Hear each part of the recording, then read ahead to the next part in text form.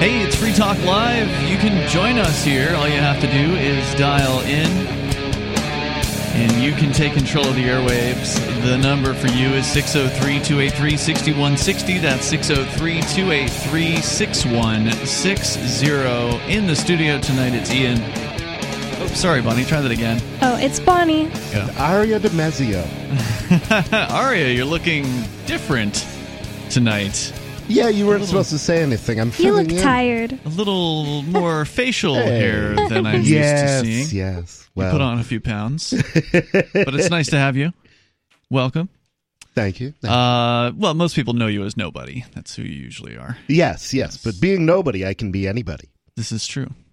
So you can, of course, take control of the airwaves here. Nobody, I thought you might be interested to hear that the Oregon drug decriminalization law is now in effect. Oh, nobody cares about that. Indeed. And this was, to me, the biggest deal out of the 2020 election. I mean, you could put the whole presidential race aside. That didn't really matter that much to me. Yeah. But well, it's like if it was Godzilla versus that other monster. King Kong, Rodan. You know, it's like, who cares which one you get? You're screwed either way. Yeah, it's going to destroy. Whoever wins will destroy things. And in this case, this is actually going to be good news, and it is good news that the people of Oregon voted in a fairly large margin. I believe it was like 59%. Voted for drug decriminalization across the board. So not just marijuana decrim or legalization, but drug decriminalization of all hard drugs, small amounts of all hard drugs. Now, I wonder how that affects. What if I have an antidepressant that wasn't prescribed to me? Is that still criminal? That's an excellent question. Let me get into the story here. To me, ending prescriptions is almost the most important part of ending the war on drugs. Yeah, no doubt. I mean, I would be shocked if a prescription drug would put you in a jail cell, whereas methamphetamine won't now. That would shock me, but then again, government is stupid like that sometimes. So yeah, it's on the one hand, and it also depends on how the law was written. Is there a separate law to criminalize prescription drugs, or are they criminalized under the same drug law that criminalizes the so-called recreational drugs that it turns out have in many cases more and better therapeutic qualities than the stuff put out by Big Pharma. Right. With the prescription drugs, they're probably just making sure that they get their cut. Well, that's what it is for everything, I think, because if you're on heroin, they'll put you in prison for having heroin, but then if you don't want to go to prison, you can get on methadone. Now, methadone withdrawal is harder than heroin withdrawal, so it's not like it's going to wean you off it. It's going to get you more addicted. And the new one that they use is even worse than methadone. It's called Suboxone. And they say that stuff, it feels like your muscles are being pulled off your bones. Sounds horrible. But the thing is, so the only difference between these things is you have to jump through government hoops to get them, and the money goes to Big Pharma instead of going to the little drug cartels. It goes to the big drug cartel. But carry on, Ian. We got so tangented. Here's the PBS story about this. It says that police in Oregon, as of February 1st, can no longer arrest someone for possession of small amounts of heroin, methamphetamine, LSD, oxycodone, which is mostly a prescription drug, and other hard drugs, as a ballot measure that decriminalized them took effect on Monday. Instead, those found in possession would face a $100 fine or a health assessment that could lead to addiction counseling. Backers of the ballot measure decriminalizing hard drugs, which Oregon voters passed by a wide margin in November, hailed it as a revolutionary move for the United States, and they're absolutely right about that. This is huge. It's incredible, and I'm delighted delighted to hear it. Because we've been saying for years and telling our listeners about, and anyone who will pay attention, about what happened in Portugal when they did the same thing, I think close to 20 years ago now at this point. It's been at least 15 years, if not 2 decades, since Portugal did this. And it's a very similar setup that Oregon did. Obviously, it was inspired by what they did in Portugal, where if you get caught with some drugs in Portugal, they are going to, or did I say, yeah, if you get caught with some drugs in Portugal, they will likely confiscate them. So it's not ideal. But then they'll give you a mandatory class that you have to go through. And honestly, I think that Salem, or not Oregon, but Oregon here is better because you have the option to pay the $100 fine and don't go to the stupid class because you aren't an addict and you don't need to be lectured to about this. So to actually have the choice is a better option. Yeah, absolutely. And I say that as somebody who went to AA for many years, and NA as well, although I liked the other one better. AA? You liked better? Yeah. I liked AA. Well, when I got sober, it was like I looked around NA and I said, okay, I see a lot of people here who have been clean for 10 years. And I went to AA and I said, I see a lot of people here who have been sober for 50 years. So... this is where I want to get my advice. I gotcha. But the experience, we used to see kids who would come in and their parents caught them with a joint once, and now they're they're in some treatment center that's making them claim to be an addict, and they're not an addict. No. They got caught with a joint once. Just wanted to get high. And it's and the thing is, sometimes those kids actually do eventually develop drug problems, and they're almost impossible to work with. Well, they have to go be around people that have real drug problems. Yeah, that doesn't ever help. I first time I went through treatment, I felt kind of inadequate. I had to go out and, make more stories before I could go back. Cassandra Frederick, the executive director of the Drug Policy Alliance, which spearheaded the ballot initiative, said today the first domino of our cruel and inhumane war on drugs has fallen, setting off what we expect to be a cascade of other efforts centering health over criminalization. Okay, I think she missed a bunch of dominoes in there somewhere, because weed laws were the first things to start falling, and that helped. That has been, and they told us the sky was going to fall. Yeah. When we did that, and the sky didn't fall. No, but I get what she's saying here, nobody. Yeah. I mean, it's definitely true that weed is the bulk of the war on drugs, and it's about half from what I understand. But the other half is a huge, amount that affects a lot of people's lives. And up until Oregon's decriminalization of all hard drugs, there was no movement in any direction towards towards any decriminalization of other drugs, with the exception of a couple of.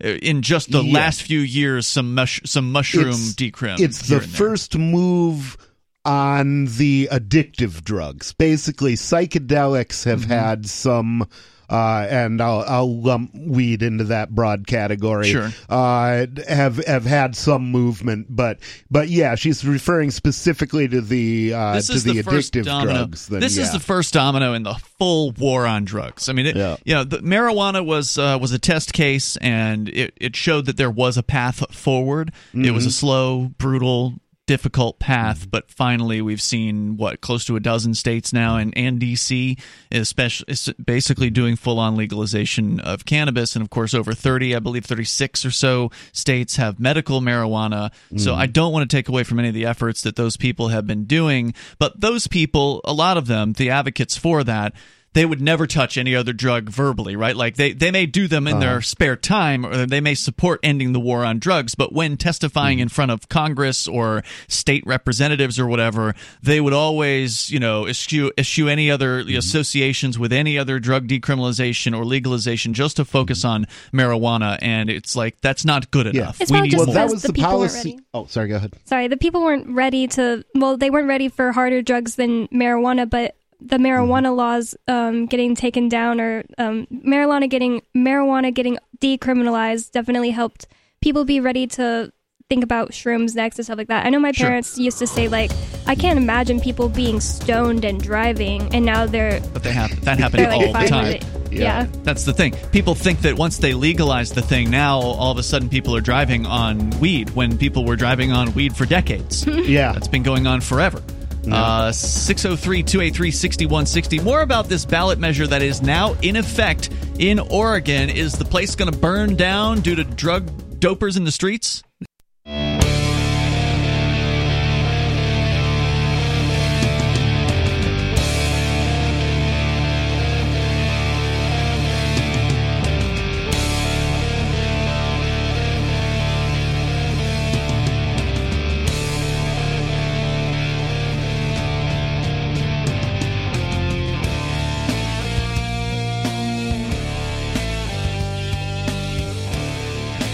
This is Free Talk Live, and you can join us here. The number is 603-283-6160. The big news this week is that on February 1st, so 2 days ago, Oregon did finally implement their ballot measure that passed by like nearly 60% back in November. The very first of its kind, and hopefully not the last of its kind, because I suspect all of the numbers that we are going to see in another year once we can finally look at what has happened after drug decriminalization has been put into place for all hard drugs, apparently. In Oregon, a person caught with something like heroin or methamphetamine or probably prescription medications, because they mention oxycodone here, LSD, and other hard drugs, they'll either get a $100 fine or a health assessment that could lead to addiction counseling. And from what I understand, it's up to the person who's receiving the ticket. Will they get their drugs taken away by the police? I suspect so. That's usually how it works. I mean, I don't support that happening, but that's usually part of this. So it's a huge, huge step in the right direction. We can continue with that discussion coming up here in moments. But also, I do want to say thank you to Ellen, who is a Free Talk Live Gold amplifier. Ellen contributes $10 a month to the AMP program, and that means that she's helping us advertise, market, and promote Free Talk Live to help Free Talk Live get on more radio stations, bring new internet listeners on board with the show, and expose new people to the ideas of freedom. So if you like what we do here and you want to help Free Talk Live, then please do what Ellen did and join the AMP program. Now, she did Gold level, which is $10 a month. We only ask for $5. So if you can afford $5 a month to help us out, we appreciate that. And you get some cool perks. Head over to amp.freetalklive.com. You can do it with debit card, credit card, PayPal, or Bitcoin BTC. Let's go to your phone calls and thoughts here, and then more about drug decriminalization. But Mehdi is on the line calling us from Canada. Mehdi, you're on Free Talk Live.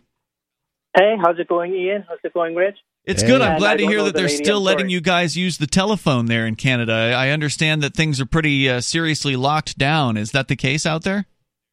Yeah, I'm working from home, but things are locked down. I don't know to what extent, to be honest, but it's pretty much you can't go anywhere. Like it has to be essential travel. You can't visit people unless it's like an older person living by themselves or something like that. There's all these kinds of rules, but I kind of stay to myself anyway, so I'm not sure, to be honest, what all the rules are. We've seen video footage of Canadian police, and I don't know which province it was, but just rolling through neighborhoods at 5 to 10 miles an hour, blaring sirens, just to let people know that it is a police state and that they are locking down. This is due to some curfew that has been put into place, and so they're... See, if they're going to do it right, they got to get those speakers to say an orange-coded curfew is in effect from... It wouldn't surprise me if they had that in some places, but in this case, it was just a normal cruiser rolling down the street at about 10 miles an hour or slower. So have you seen any of that behavior? No, because I'm in Ontario. So Ontario doesn't have a curfew, but one of the other provinces, I think it's Quebec, they have a curfew. Okay. And so their premier or whatever, like their, I don't know if you would call it a senator or governor, whatever, like the boss of the province, made that rule upon that province. I see. But the province I'm living on, the boss, which is the premier of our province, didn't make that curfew rule, but he did have the lockdown rule. Do you live in a city? Yes, I do live in a city. Yeah, so I know that wasn't the reason you called in, but we don't get Canadian callers very often, so I figured I'd check and see how things were going for you there. All right, so what were you calling about tonight? Well, I was just going to let you know also, there was also a guy who was selling barbecue ribs or something like that, and he got arrested for selling it in his restaurant, but meanwhile, next door to him, there's a Costco that's selling food and nothing happened to them. Yeah, we followed his at least part of his case. I don't know if there have been any updates on that guy, but yeah, I think that I don't know if that was the Toronto area or what. But so, what were you calling about tonight, Mehdi? So I have a question now. You might be getting this question a lot, or at least your listeners might be interested in.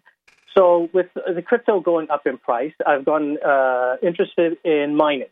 Okay. And so my friend mines, and I'm going to be starting to mine Ethereum.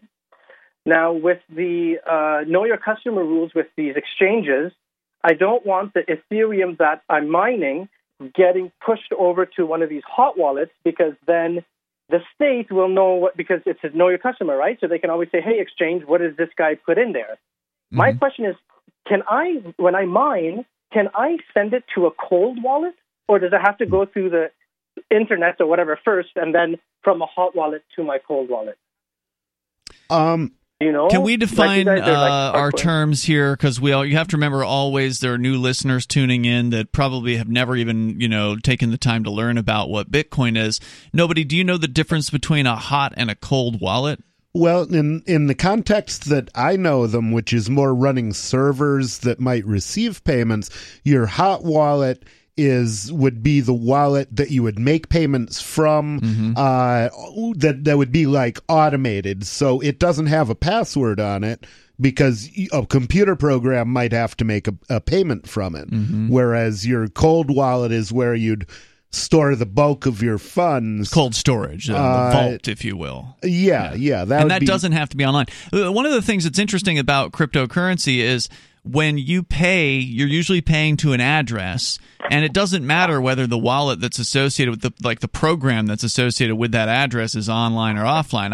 I can pay as many times as I want to. If I know your address, to your cold wallet, I can just pay into that over and over again, and that's ultimately what a miner will do. Is you give the mining company, or you set your miner up to pay out to a certain address, and it just sends the payments there. So as I understand it, unless there's some unusual crypto out there that has different rules, and there could be, for the most part, I'm pretty sure you can mine to a cold wallet. And he wants to do this to get around the KYC? KYC stands for Know Your Customer rules. And so it sounds like what you want to do, Mehdi, is you want to mine to a cold wallet to storage, and you don't want anyone to know about it. Is that right?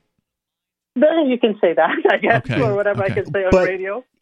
No matter what wallet you mine to, there, or even if you mine it to one wallet and then send it to another, there's no KYC associated with that. If you sent it to an exchange and then liquidated it for dollars, or liquidated it for something else, then you might have KYC with your exchange, but you could send it back and forth between wallets you ended forever, and you'd never have to do KYC on yourself.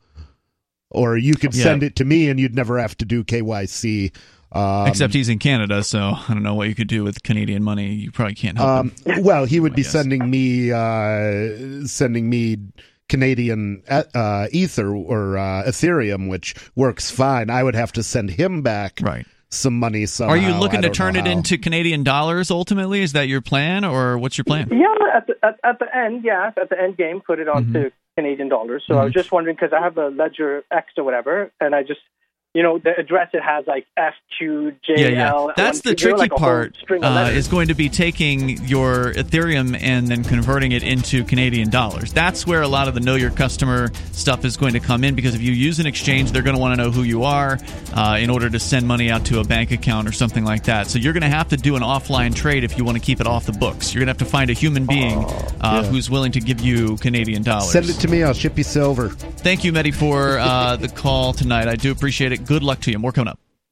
Bitcoin.com is the best source for learning about cryptocurrency. Go there now, click on Get Started at the top of the page. Once you do that, you'll find a cornucopia of information, neatly organized for your needs. If you're a knowledgeable crypto user, check out news.bitcoin.com, where you can get the latest headlines. Bitcoin.com is your source for buying cryptocurrency, getting a wallet app, mining, trading, and all the latest cryptocurrency news, all on a slick and easy-to-use website. All put together by the best minds in the business to teach you about cryptocurrency. Bitcoin.com.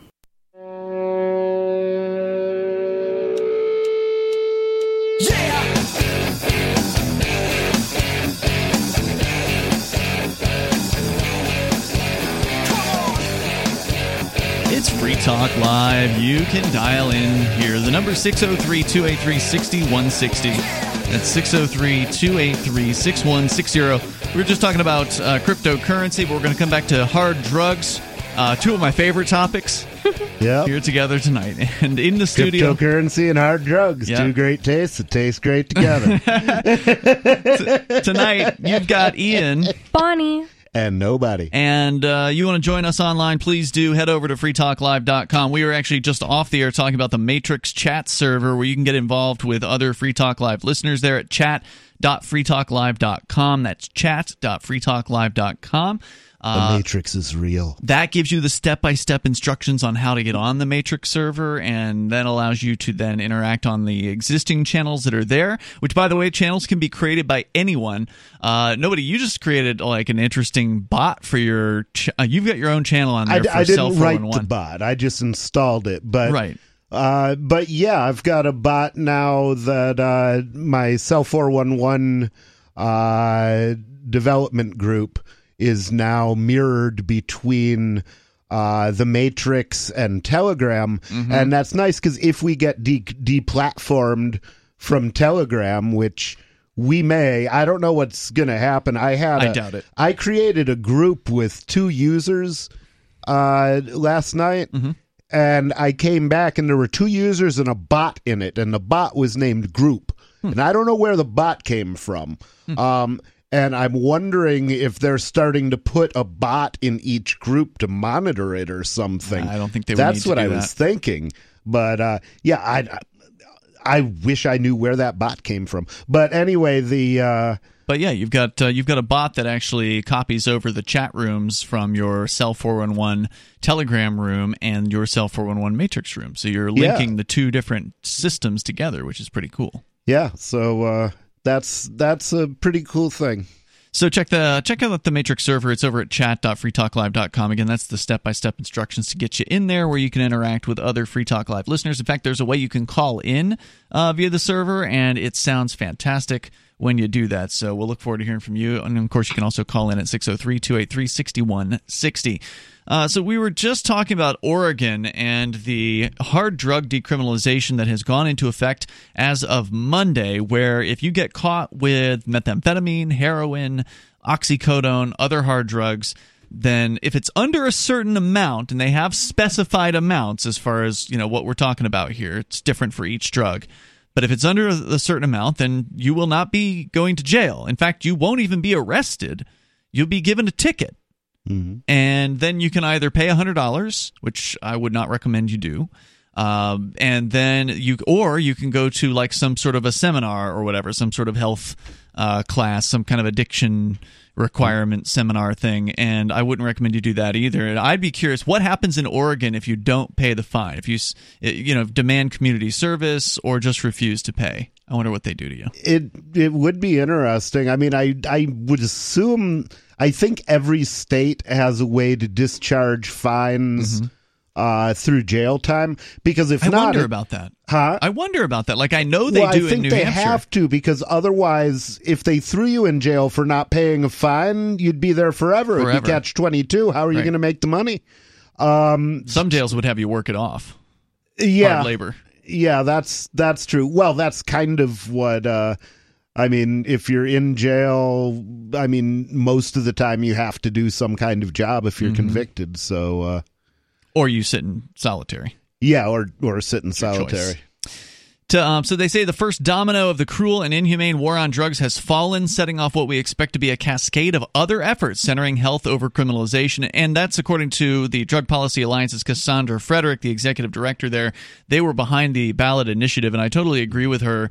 What's going to happen here is likely going to be very similar to what occurred in both Oregon and Colorado it was Washington, actually, and I believe Colorado that were the first 2 states to legalize cannabis. Was it Washington or Oregon? Anyway, one of those 2. Didn't Maine do it in like the 70s, or at least decriminalize it? Yeah, they did decrim. But what happened in 2014 or around thereabouts when they legalized it was, after a year or 2, the data started to come in.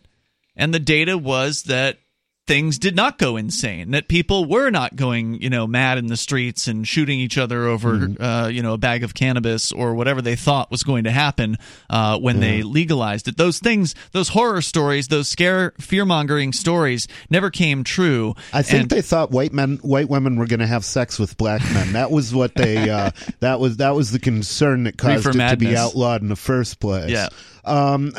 There's a whole movie about that, in fact, yes, called Reefer Madness. Yeah, that's a crazy movie. Although I don't remember there actually being any black characters in Reefer Madness. I don't think that was actually the quote for that comes from Anslinger himself from some Senate testimony he gave. And Anslinger was actually there were people in his own party who said that he should resign from the Senate because he was such a virulent racist. And this was in the 1920s when, the KKK would march down the street in Washington, D.C. So I can't even imagine how racist he must have been to have been noticed as one in 1920. He was racist against Mexicans too, and isn't that where the word marijuana comes from? It's yes, like a racist marijuana is slang from Mexico. Yeah, it's a Spanish word, and that's why they used it, was to associate it with. Oh, okay. So the word isn't a slur. That would be bad. No, the word isn't. Well, it is slang, right? But they started using it insultingly. Yes, it was used to actually distract people. They were trying to confuse people between cannabis and marijuana. They made marijuana out to be this really bad thing and associated with something different. The coloreds. Oh. Yeah. Right. Because people might have known what cannabis was, but marijuana was this dangerous drug. Yeah. Yeah. So, big news here is that now hard drugs are going to have the same path. I think you're going to see in a couple of years, we'll start seeing the statistics will come out, and we're going to find out.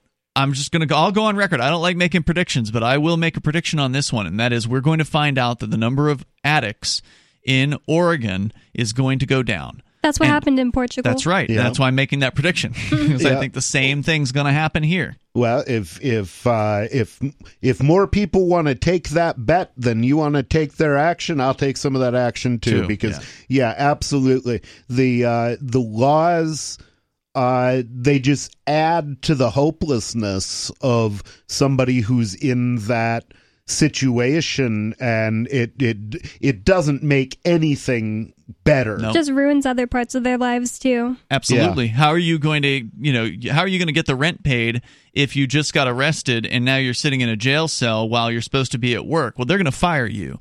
And it doesn't matter even if you beat the criminal case later for whatever reason. You don't go and get your job back. Because it was cotton candy or whatever. Instead of meth. Or a bag of sugar. Happened. Or a donut sugar. Remember the guy that got arrested for donut sugar that was like on his truck floor or something? Now, how did the cops not recognize that? I mean, if anybody knows donuts. Well, they smelled it right when they opened the car. That's how they found it. They were probably just mad because he didn't have any donuts left for them. Yeah. He didn't share. Yep. So I think we're going to see a drop in addicts, and that's not because they're going to die due to overdose. That's because they'll actually be not afraid to go and get help anymore. I think that's a huge factor with decriminalization. What else do you think they're going to see after 2 years, just the first 2 years of decriminalization? February of 2023. I think they will see a drop in addiction, and let me qualify that a little bit. They might see an increase in the number of addicted persons, but if you look at people that have been there, I think you'll see a drop. And the reason I'm hedging there is because it's possible that people in like surrounding states who are already addicts will say, well, I'm going to go live there. Why would I stay here? But I don't think that'll become a major problem, and I don't expect it to. The number here, if you want to join us and weigh in, especially if you're in Oregon and you're hearing what people are saying about this, we'd love to hear from you. 603-283-6160. You can join us. This is Free Talk Live.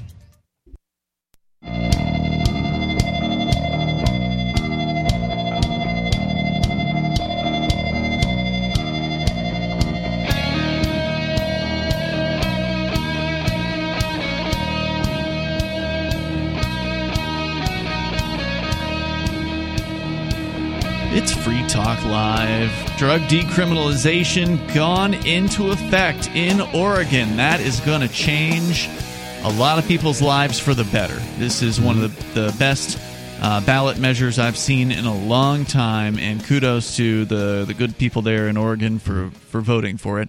Joining you in the studio tonight, it's me, Ian. Bonnie. And nobody. And hey, if you want to learn about cryptocurrency, we touched on it a little bit earlier in the show. We had a caller, Mehdi from Canada, asking about cryptocurrency mining. If you want to learn some of the basics about cryptocurrency, it's time to get over to Bitcoin.com, click Get Started at the top of the page, and go through, spend 5 minutes, 10 minutes.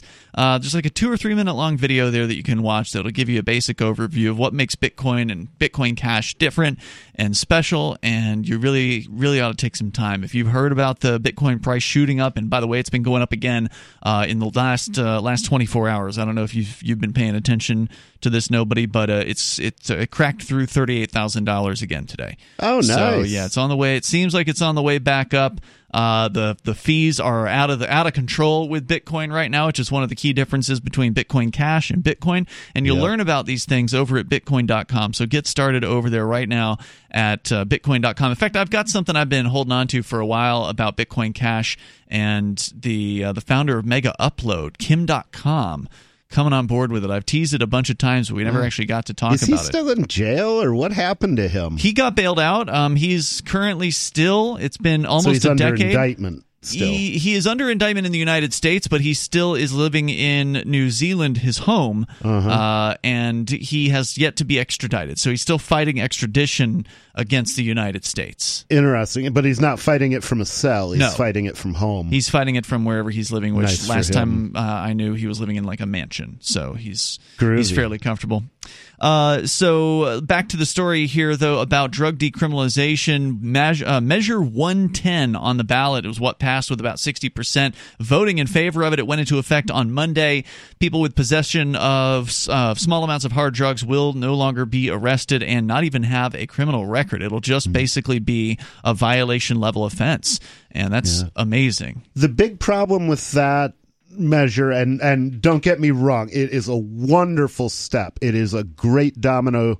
It's great to see that domino fall, but there's still a huge problem that they will suffer from there, and that is until the sales are legalized, right? The blockchain, the black market supply chain will be hidden. Yes, and because it has to be, and as long because as it's still a felony to sell it, right? So long as the supply chain is hidden, you cannot have accountability for people who sell bunk drugs. That's right, and that will always have tragic consequences. Right, overdoses. And you only run into that problem on the black market, because anywhere else, if you say, who's the manufacturer of this, or who's the vendor, or who's the wholesaler, and they won't tell you, you're like, yeah, screw you guys. I'm not doing business with you. But you won't even tell me who's involved. But in the black market, you have to do that. Yeah. So, I was wondering if now in Oregon, maybe they'll have safe places to go do drugs. That may be the case. I mean, certainly there have been things like that in other cities, even when there wasn't decriminalization. So there were things like injection rooms for heroin users in certain cities. Those things still exist, from what I understand. So that wouldn't surprise me if there were churches or other charitable organizations that were offering something like that. And that's very important, especially with heroin, because people who die of heroin overdoses, most of the time they die because they were alone when they did it. Overdosing and no one's there to help. Exactly. And if somebody's there to help, they can help, especially now with Narcan. Yeah. And you'll be transmitting less diseases. If you're not sharing needles, you mean? Yeah. Yeah, assuming they have a needle exchange built in, which I would assume almost that every some of them injection room should have something like that. Well, they all should. Yeah. But the thing is, there may be places where that would be an additional crime that whoever's sponsoring the injection room doesn't want to get involved in. Yeah, you're absolutely right, though, nobody. Decriminalization like this does not solve the black market problems. And a big problem in the black market is unknown supply And there's always risk involved in something like that. But the good news is, thanks to Ross Ulbricht and the Silk Road, that particular marketplace development back in 2011, which has now been, we're coming up on, what was it? It was at the beginning of 2011 where that launched? I think it might have been. Anyway, it's let's call it a decade of these darknet marketplaces at this point. 2021 marks the first decade of darknet drug marketplaces like the Silk Road that has done more for harm reduction than anything else in our lifetime has, as far as the black market in drugs. There are more people alive today because they didn't buy drugs on the streets, because they bought them safely, relatively safely, through these online places where, you could get some bunk drugs, but the odds of that happening are slim to none. Whereas buying drugs on the street, there's a much higher propensity and likelihood of getting bunk product and bad product and more dangerous product that way, because on these drug marketplaces like the Silk Road, which again doesn't exist anymore, but there are a bunch of places like it that exist today, you've got open competition amongst anonymous sellers. And so even though you don't know who the seller is, the seller still wants you to like them. They still want you to come back. And they want that good review that you're going to look at before you decide what to buy. If you're smart, you should. Yeah. Oh, if you're not looking at the reviews, you're a damn fool. Correct. So the reputation matters, even though it's an anonymous marketplace. And because they're in competition with essentially the whole planet of drug dealers, it drives prices lower, it drives quality up, and it drives customer service up. So there is no better way to acquire these drugs. So I would like to encourage, anybody who's in Oregon who now is no longer facing instant felony charges for possession of some of these things, or instant misdemeanor charges for possession. By the way, they do still have a misdemeanor tier, but it's like a lot of the felony level stuff has been reduced to a misdemeanor as well. So they did do some across the board decriminalization here, and that's a good thing. Good. Yeah, I mean, the more they can get off that, the better. Ballot measures backers say the treatment needs to be a priority and that criminalizing drug possession wasn't working. Besides facing the prospect of being locked up, having a criminal record makes it difficult to find housing and jobs and can haunt a person for a lifetime. Right, because it's bad enough you've got a drug addiction. Now you can't get an apartment. Now you can't own a gun. Right. You can't go to Canada. Although that's probably a boon given the way things are in Canada right now, but still. They do have legal prostitution. 24 district attorneys opposed the measure, saying it was reckless and would lead to an increase in the acceptability of dangerous drugs. Who is this? This is the state district attorneys. Oh, yeah, those bastards are evil. Yep. Acceptability is the thing I was talking about earlier, just people not automatically thinking it's something bad just because they know nothing about it. And that's a good thing. Destigmatization. Indeed. Yes. Instead of facing arrest, those found by law enforcement with personal use amounts of drugs would face a civil citation like a traffic ticket and not a criminal citation, according to the Drug Policy Alliance. Under the new system, addiction recovery centers will be tasked with, quote, triaging the acute needs of people who use drugs and assessing and addressing any ongoing needs through intensive case management and linkage to care and services. And I don't know what all that gobbledygook means. I was just imagining having a conversation with a cop. That's not a personal use amount. You don't know me very well, do you? Well, unfortunately, they do have very specific amounts that are specified here. But the addiction recovery centers will be funded by tax revenue from Oregon's legalized marijuana industry. That diverts some funds from other programs and entities that already receive it, like schools. The ballot measure capped the amount of pot tax revenue that schools, mental health, alcoholism, and drug services, the state police, and cities and counties receive at $45 million annually, with the rest going to a drug treatment and recovery services fund. Oh, God, they got to stop giving that money to the cops, though. That's awful. I mean, these are people who made their living persecuting someone, and now you have to pay tribute to them every time you smoke a doobie? Yeah, it's still the same people. I'd be going black market. Yeah. I heard somewhere, and I forget where it was, that one of the states that did a legalized scheme gave the first license to a retired cop. Oh, my God. So the fund will be awash in money if the sales trend for marijuana continues as expected. In the 2020 fiscal year, marijuana tax revenues peaked at about $133 million. That's for one state, $133 million in tax revenue. That's a 30% increase over the previous year and a 545% increase from 2016 when pot taxes began being collected from the legal recreational marijuana sales. Wow. So there you go. Well, it's still better than, having it illegal, even if you have to give money to government. There's more coming up. You can join us here. Hour 2's next. This is Free Talk Live. Having taken her father's throne, Sarah Calhoun has fallen out with one of her best allies, and her brother Nathaniel heads into Imperial Philadelphia with a reckless plan. Her uncle Thomas, armed with new powers and new allies, aims to remove Sarah from her throne and from the world of the living. To survive and to gain the strength she needs to fight an impossible war, Sarah must unite the Mound Builder Kings to enact an ancient rite that will propel her beyond mortality. Servant Daughter by DJ Butler is the newest entry in the Dragon Award-winning Witchy War series from Baen Books at BaenBooks.com.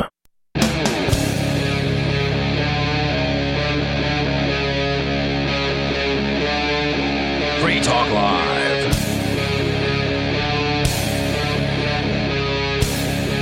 It's Free Talk Live, and we're kicking off the second hour of the program here. As always, you're invited if you want to join us. Our number is 603-283-6160. In the studio tonight, it's Ian, Bonnie, and nobody. It's 603-283-6160. You can bring up what you want to discuss. You can also call us on our Matrix chat server.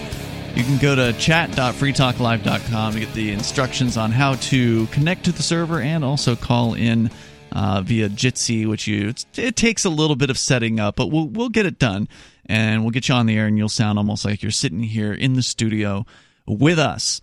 So whether you want to talk about drug decriminalization in Oregon, that's basically what we focused the first hour of the show on. You're certainly still welcome to call in with your thoughts on, what that's going to look like in another couple of years once we can finally get some statistics back. I think it's going to be overwhelmingly positive, and I think you're going to see other states, either through ballot measures or through legislation, they're going to start moving in this direction of drug decriminalization. It's the only sane thing that people can do to get out of this war on drugs, with the exception of ending prohibition entirely in one fell swoop. But no one has proposed that. Not even here in New Hampshire have any of the Liberty reps proposed Nobody is anything saying like we should that. do that. Nobody is saying that, and you're nobody, so that helps. But unfortunately, you're not governor at this time, so there's not much that can be done from that perspective. They stole the election from me. As much as I would like for the you and Kanye. Unfortunately, the Liberty reps here in New Hampshire have yet to actually make a similar proposal that I'm aware of. I have seen some minor decrim bills were put in last year to do decrim at like sort of high levels, from ultra felony down to like little felony, and from little felony down to misdemeanor. There was a bill like that last year, but it never made it out of committee. I don't think it did not get passed by either the House or the Senate. So, and the thing is, I think strategically that's a bad plan. I think they should be putting in. I think each time they should put in the little bill, but they should also put in "Let's go whole all hog." The way, yeah. Because I think it would improve the chances of the little bill passing. Right. It looks more reasonable then. Yeah, and also it's like, I think it would make a better statement about the people who are putting it in, that, I'm willing to make some real change. Right. And we're making change slowly here in New Hampshire. There is a movement, for those that aren't aware, of freedom-minded people who've been coming here for more than a decade now. Bonnie, you're one of the newest movers here, so congratulations. In fact, the Free State Project, and the Free State Project is going to be celebrating this Saturday, and I believe you're coming with us, right? Nobody, you're going to the Saturday festivities? Oh, that's Saturday, yeah. Yeah, yes, it is. I am. Yeah, there's going to be the Porcupine Day, as they call it. And was it Mark that called last night to bellyache about that, or was that a couple nights ago? About the numbers they claim to have. Yeah, he's still upset about the Free State Project, and he's mad that they only made 10% of their goal, and it's like, well, that's still way more than any other migration has had anywhere else. He said he doesn't hold any grudges, to be fair. Mark? Yeah. Screw Mark. That's mean. Well, instead of belly aching for the last 2 years, he could have been actually being productive, and helping maybe us. we'd have better numbers. He was on Free Talk Live. Well, yeah, I mean, on occasion. He was on Free Talk Live pitching. Yeah, it's true. Yeah, what can you do? I mean, not everybody's going to be happy. Obviously, people think that freedom should come sooner rather than later, and I don't blame someone for being frustrated that it doesn't happen soon enough. And we only live so many years, so I don't blame somebody for being upset about that. And certainly, Mark isn't the first person to throw up his hands in frustration and pack his bags and leave. I mean, he hasn't fully left, but he's gone a good chunk of the year now at this point. And as you're pointing out here, he could have done things that were helping us rather than attacking us. But regardless, it is what it is. But the reality of it is, even without Mark and even without everybody who's left, we still have new people coming here all the time. There were 2 new people that were up at our most recent Social Sunday. We had a visitor coming up from who had not yet made the move, and we had somebody there who had just made the move. And somebody from Alaska. That's right. A couple from Alaska was actually visiting, checking things out here. So getting ready to move. Yep. And this has been like every week in recent weeks. So we're seeing more people coming up here now than I would say ever before. Yeah, I mean people are getting dislodged from where they are. They're finding that they're working at home, and now they can choose where they live. That's true. That's been a major boon. I mean, it's one of the surprising positives out of this whole COVID crackdown is that now all of a sudden a lot of jobs that weren't portable before are now portable. Yeah. And that gives people a freedom that they never had before to be able to just pick themselves up from a place where they're paying way too much in rent, like San Francisco or Seattle, and come here. And I'd like to say I'm from San Antonio, Texas, if you think it's too cold for you. Yeah. And you have a blanket with you right now. Imagine earning a San Francisco salary and living in New Hampshire. Yeah, that'd be great, wouldn't it? Or New York City or whatever, right? Yeah. So if you haven't checked it out yet, you definitely ought to check out the New Hampshire Freedom Migration. There's a great movie called 101 Reasons Liberty Lives in New Hampshire. You can go to 101reasonsfilm.com and you can watch it there. And it is an hour-long documentary that was produced more than half a decade ago now, but I think it still holds true on a lot of the things that it says, like the community that we have here, which is just unmatched. There's nothing like it anywhere on the planet. If you love freedom and you like the idea of being around other people that you can actually talk to, that actually understand, the ideas of liberty, then there is no better place to be than this one. Did you know we're in IMDb because of that? That one's in IMDb. I knew Derek Jays was in there. I didn't know that the other one was. Oh, okay. Maybe it's just Derek Jays. But yeah, I've found out recently I have an IMDb entry that I didn't even know about. Yeah. I took the time to do that with Derek Jays, so I don't know if that exists for okay. Reasons.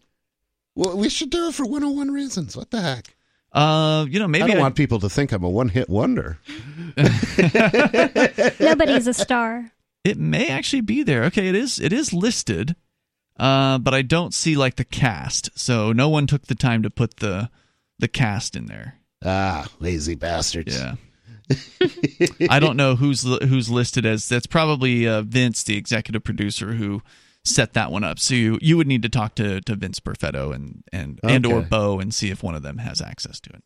Really? So 603-283-6160. Let's get an update here on GameStop. Nobody, you had found this story over at CBS News about the whole controversy last week that we were discussing. I think it was actually about a week ago that we first saw the news that there was this Reddit community called Wall Street Bets that had made headlines all over the place because they had organized a purchase of GameStop stock, which GameStop, for those that don't know, is a mostly defunct but still in business game store that they're selling old media. It's chain of stores, actually. Yeah, physical platters that they're still trying to sell, CD-ROM, DVD, Blu-ray, whatever. It's a business that is struggling and has been struggling for a long time, and their stock price was just tanking over the last few years. And then they pumped it up from like $3 a share or $10 a share to over $370, $400 a share in less than a month's time. And that made huge headlines because it nearly bankrupted a bunch of hedge funds out there because they had a bunch of short sales placed on these stocks, and then were all of a sudden obligated to buy back the stock at a much higher price, and so that really screwed the Wall Street hedge funds over, and a lot of people were, I think, rightfully celebrating that last week. But as you predicted, nobody, that which goes up in the stocks world must come down, and unless it goes up because it's actually got something new going on, the profitability to drive it. I mean, a business can become more profitable and its stock will go up and stay up. Yeah. But if it just goes up because somebody's gaming the price, it's not going to stay up. They created a bubble, right? They created a bubble. They did. And a lot of them got pretty wealthy over that bubble. You know, they made millions. Some of these traders, these people that bought the GameStop stock, made millions of dollars, and some of them lost millions of dollars. There's a story in the news today about one of them that lost $13 million. Oh, my God. But he also, that's probably after he won a whole lot more than that, right? Like, so he probably won. Maybe. Depends on when he bought. What if you bought at 500 and it's at 100, you're in trouble. No. This guy made a bunch and then lost a bunch, I think is what happened, because he didn't sell it all at the top. Yeah, that's just paper loss. More coming up here. It's Free Talk Live.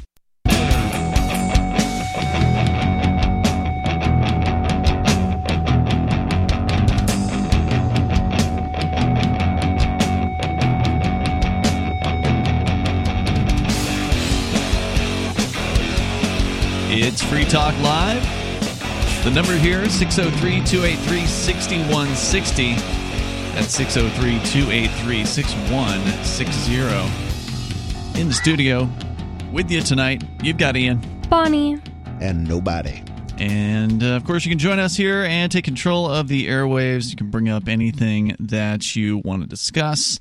That is the point here of Free Talk Live. We're going to go back to your calls and thoughts, but an update here on the GameStop situation. The guy that I mentioned that lost millions of dollars, the Reddit trader who claimed he made tens of millions of dollars, leading an army of amateur investors to snap up shares of GameStop.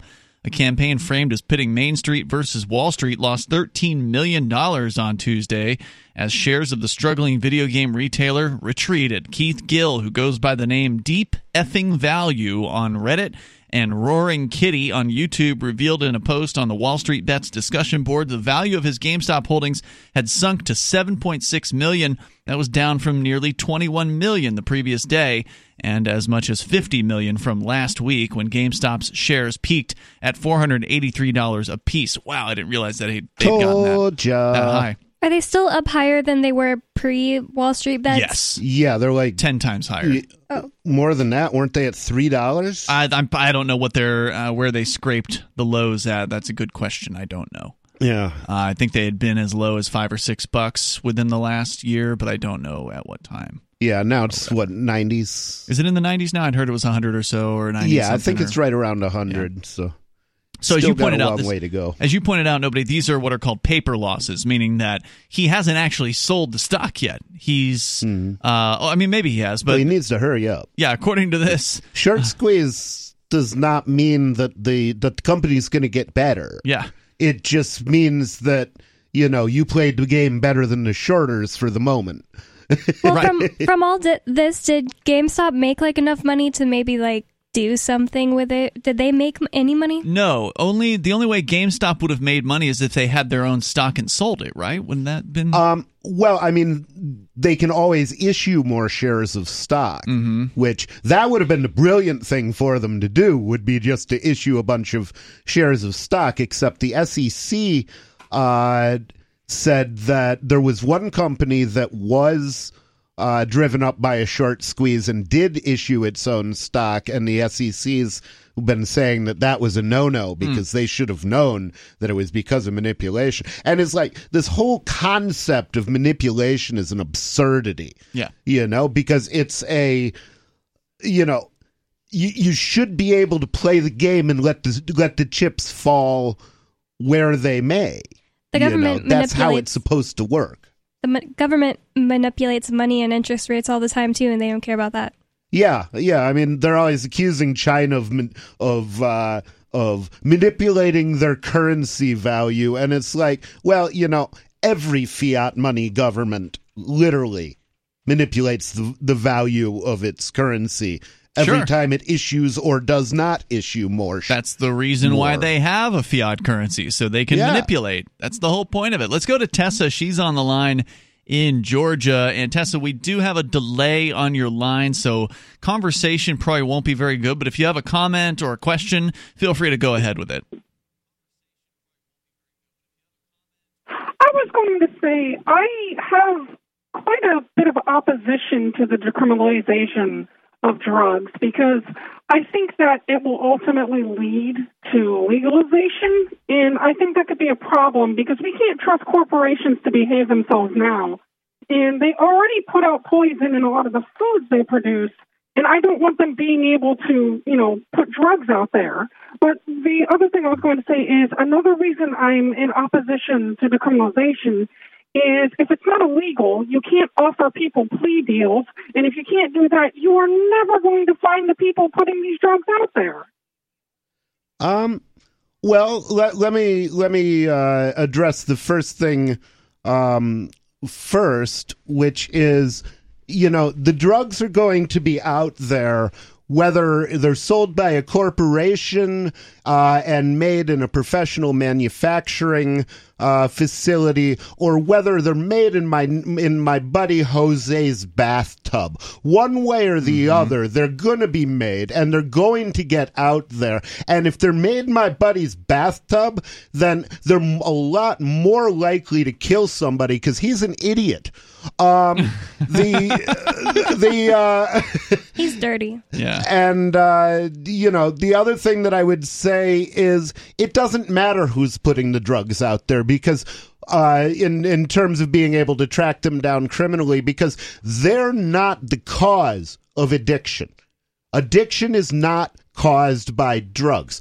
Addiction is a condition that exists inside the addict. It is a condition. It's a failure to adjust to reality in some way. They're looking to fill something. Yeah, and the use of drugs is a symptom of that. But if he doesn't get a hold of the drug that he wants, he'll do something else. And if he can't get a hold of his second favorite drug, he'll do something else. And if all else fails, he'll go out in the front yard, spin around in the circle until he gets dizzy and falls down. And still, one way or the other, he's going to find a way to stop feeling the way he feels. And until you deal with the condition that's making it impossible for him to be present in his life, you have not solved any problems. No doubt. Tessa, thank you for the call. Go ahead with your comments. My friend who overdosed and died, well,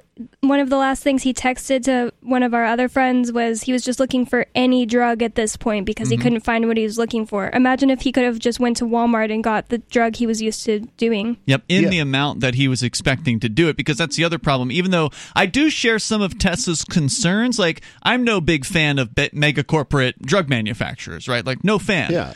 But one thing's for sure, when you go buy aspirin off the shelf at the local drugstore or Walgreens or whatever, it's never fentanyl. Right. It's always aspirin every time, and the count is correct. You know exactly what you're getting, the amount of milligrams of whatever, acetaminophen or whatever in the product that you're buying, and there's a liability on their part if they get that wrong. So unless it's a vaccine, of course, which we've talked about, but generally there's a liability with these manufacturers in the legal marketplace because there's competition and you know the supply chain, you know where these things are coming from. But that said, I do have some concerns about legalization, but not for the reasons she's concerned with. I'm concerned because I want people to be able to manufacture these things without having to ask government permission and without having to get a special license or without needing a license to sell these things or to grow marijuana or whatever. And that's what we've seen in every state so far with legalization of marijuana is there's a big regulatory structure that gets built up around it, and that adds unnecessary cost. It adds taxation. It adds bureaucracy, and it makes it so that only a few players can actually have wholesale access to the market. And so it's a artificially restricted market under legalization. Now, it's not as bad as prohibition, so it's better than prohibition in that most people who were going to jail before aren't going to be going to jail. But if you still grow marijuana without a permission slip, they'll still put you in jail. Yeah, because they're still enforcing a cartel. Right. This whole thing is a turf war between gangs. It's just not pitched that way. Yep. So if we could actually have total drug decriminalization, meaning no penalties whatsoever, total depenalization, that would actually be better than having legalization with regulations and taxes. Yeah. All we need is repeal. We're coming up. Looking for a great real estate investment? Consider New Hampshire, which is ground zero for the Liberty Movement. Your first call should be to Mark Worden from Porcupine Real Estate. He's more than just a real estate agent. He's your New Hampshire concierge. Where are the best places to live? Do you want farm, city, the burbs, or forest? Do you want a duplex or multifamily building so that renters pay your mortgage? There are homes in all price ranges in New Hampshire, and Mark can help with financing too. Invest in liberty and property. Mark Worden can help. PorcupineRealEstate.com.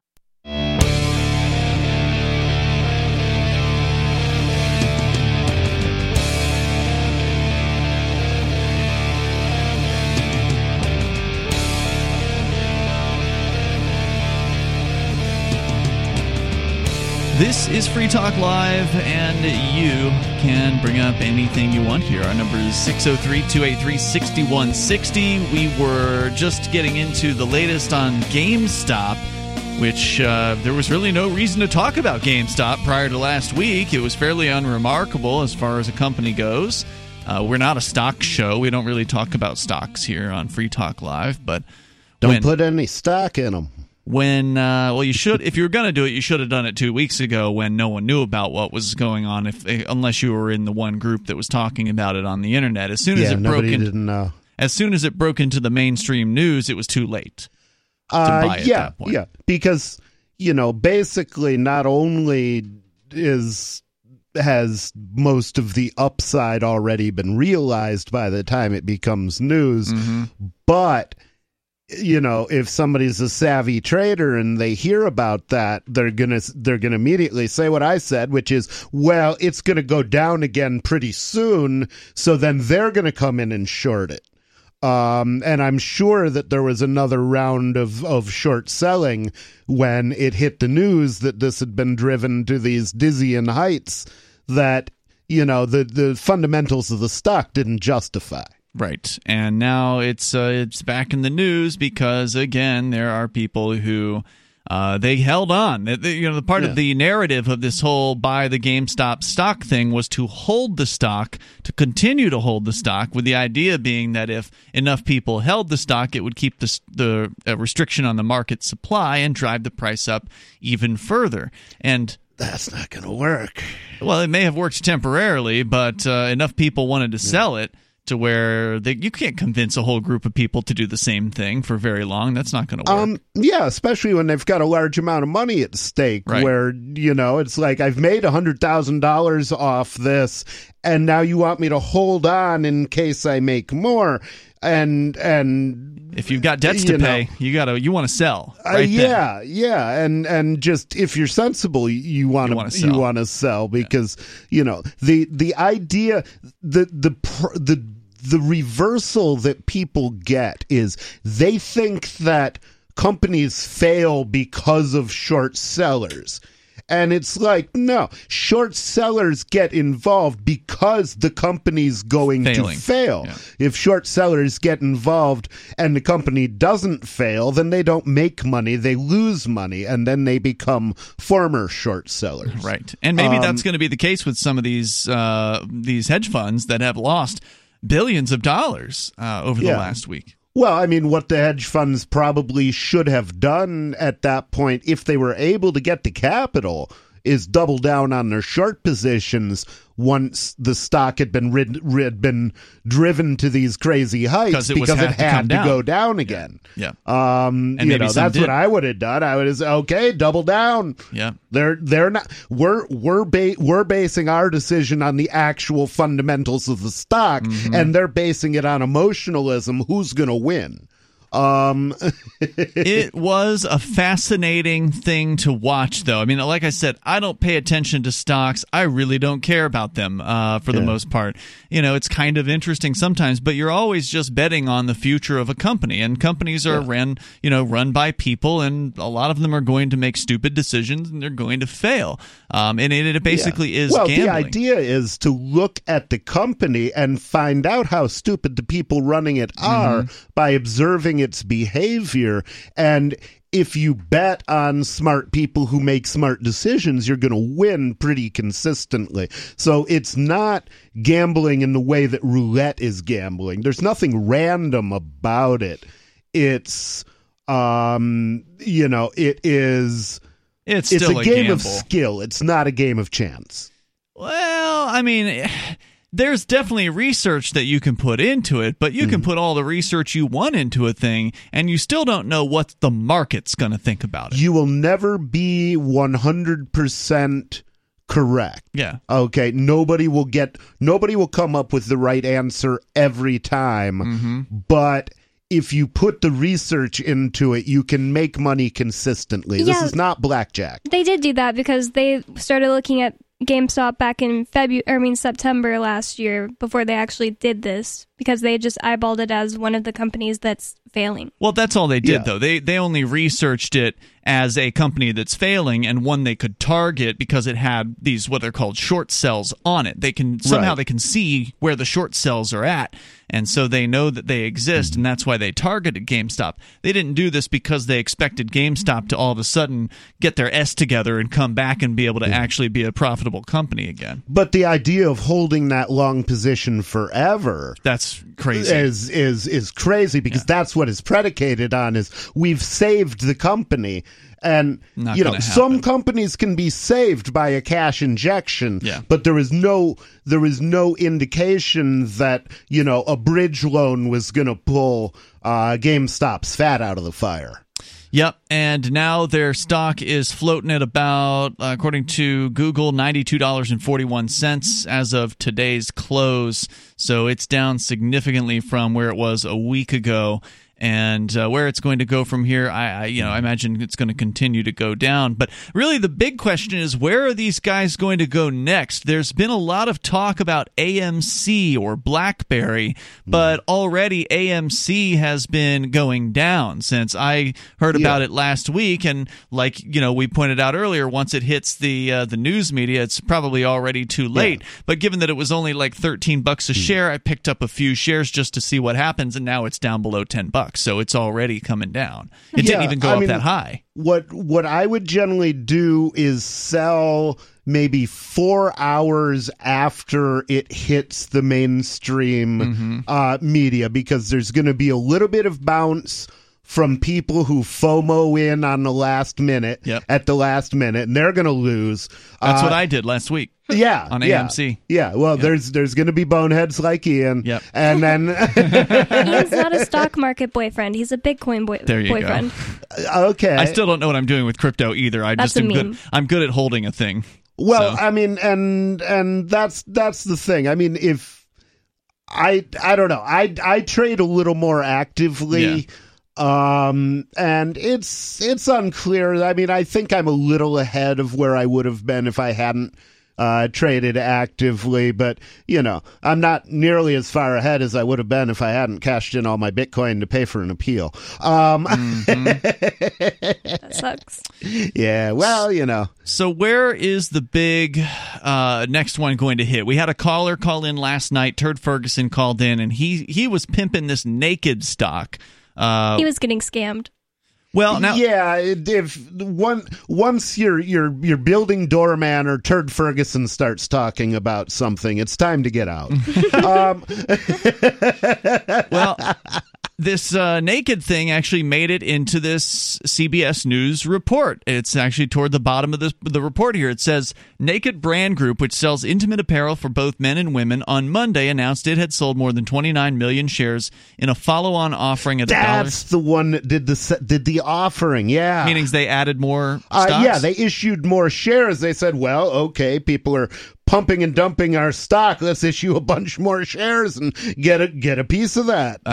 So that way the company can make some money on it. Exactly. That's how the company would make money. Well, I don't know whether it's a scam or not. I mean, it's definitely a legitimate way for the company to raise money, right? It's not a scam. It's a way of making money off people who are trying to run a scam, really. Yeah, that's smart. If somebody is pumping in, like if I hold a coin and I find out there's a pump and dump going on, I'm going to sell that coin, I'll buy it back when the thing is over.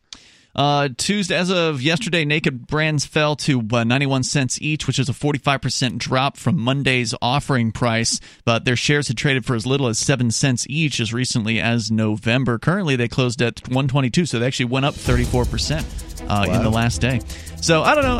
It's hard to say where the next thing's going to be because Turd Ferguson said there's been a schism in the Wall Street markets or the Wall Street Bets Reddit. So there's already a group of them that have split off from the main group. And so where do you go from here? Where's the next stop? Where are they going to be targeting? And how big does the group have to be? I don't know. I'm in that Reddit. I'll keep an eye on it. Let us know. There's more coming up here if you want to share. 603-283-6160. This is Free Talk Live.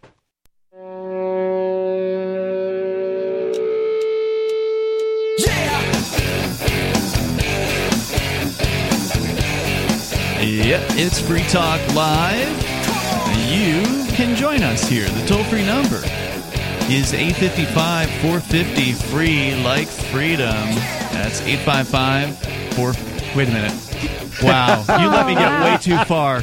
It sounded so normal to me. You let me get way too far into that one. That's the worst I've done. That's the wrong phone number, Ian. Yeah, the last month. Did you go through the toll-free thing and all that? Yeah, I totally did. Good Wow. Lord, yeah. Nope, can't do that. Don't listen to me. 603-283-6160. That's the number. That's the one that will work for you.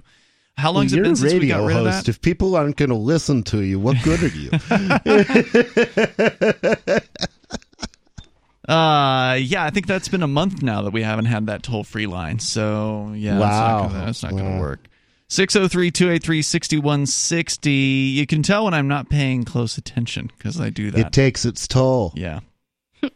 We were talking about the GameStop stock situation. I don't think there's much more to say about that, but if you do want to weigh in, maybe, again, you're paying close attention to what's going on in the Wall Street Bets community. Where are they going to target next? Can they get it together to where they actually can pull this off a second time? Or is the Wall Street goon squad going to be able to interdict in some way and sow seeds of dissent and break up the community? I mean, the easiest thing for the Wall Street goon squad to do is to watch, is to actually put people in the Reddit. Yeah, that's what they're doing. And it's easy. They're all anonymous. At that point, you can pretty much neuter a group like that because you know what they're going to do. Mm-hmm. And what made the GameStop thing successful is they were not on the map. Right. And it wasn't known it was coming. I don't think that group of people can do it again. Yeah. I think the same people could do it again if they regrouped somewhere else, but how are they going to do that? But how do you organize that if you're infiltrated? And how do you know who's not? Right, who's there from the Wall Street? Yeah, yeah. Who are your guys? It's all anonymous, website names or usernames. Yeah. So I don't know. I mean, I wish I could be more optimistic about this, and I hope that they can figure out a way to pull this off again because it was brilliant and it was amazing, but it might have been a one-time, one-hit wonder. Yeah, I mean, the thing that would be amazing would be to create a group that was specifically existed to change the Wall Street landscape by but it would have to be it probably couldn't be a group that large, but you could probably do a lot of good and make money at the same time if you were a smart person with a reasonably large pile, and you might well be able to do a lot of good while making your pile larger. 603-283-6160 is our number here tonight. We talked about the Oregon decriminalization as well, so you're certainly welcome to weigh in on that. In other news, a West Virginia news publisher has filed an antitrust lawsuit against Google and Facebook. Now, why? Interesting. Well, the two companies together receive about half of all digital ad dollars in the United States and are now facing antitrust charges from federal and state governments. The company, called HD Media, owns several newspapers in the state, and they claim Google has monopolized the online ad market so much that it, quote, threatens the extinction of local newspapers across the country, unquote. The suit also alleges that Google and Facebook conspired to further their dominance with a secret agreement, referring to a suit filed by 10 Republican attorneys general in December. The company does not specify the impact on its business of the behavior of Facebook and Google, beyond saying that it has hurt its ability to effectively monetize its content because Google is enabled to take an uncompetitive share of the news publisher's ad revenues. A lawyer for the company declined to speak on the record. This is a desperate stab in the dark at trying to stay alive. Yeah, I mean, on one hand, I hope that anybody and everybody who sues Google and or Facebook, no matter how wrong they are, I hope they win. But at the same time, this is nonsense. I mean, if they're offering a better service than you offer and you can't make your service competitive by cutting your prices or by improving your service or by producing more for your customers, then you deserve to cease to exist. Right. You should cease to exist and just go away. Yeah, I think you pretty much summed it up there. I mean, look, these newspapers have been having a tough time adjusting to the digital world, and it's not Google's fault.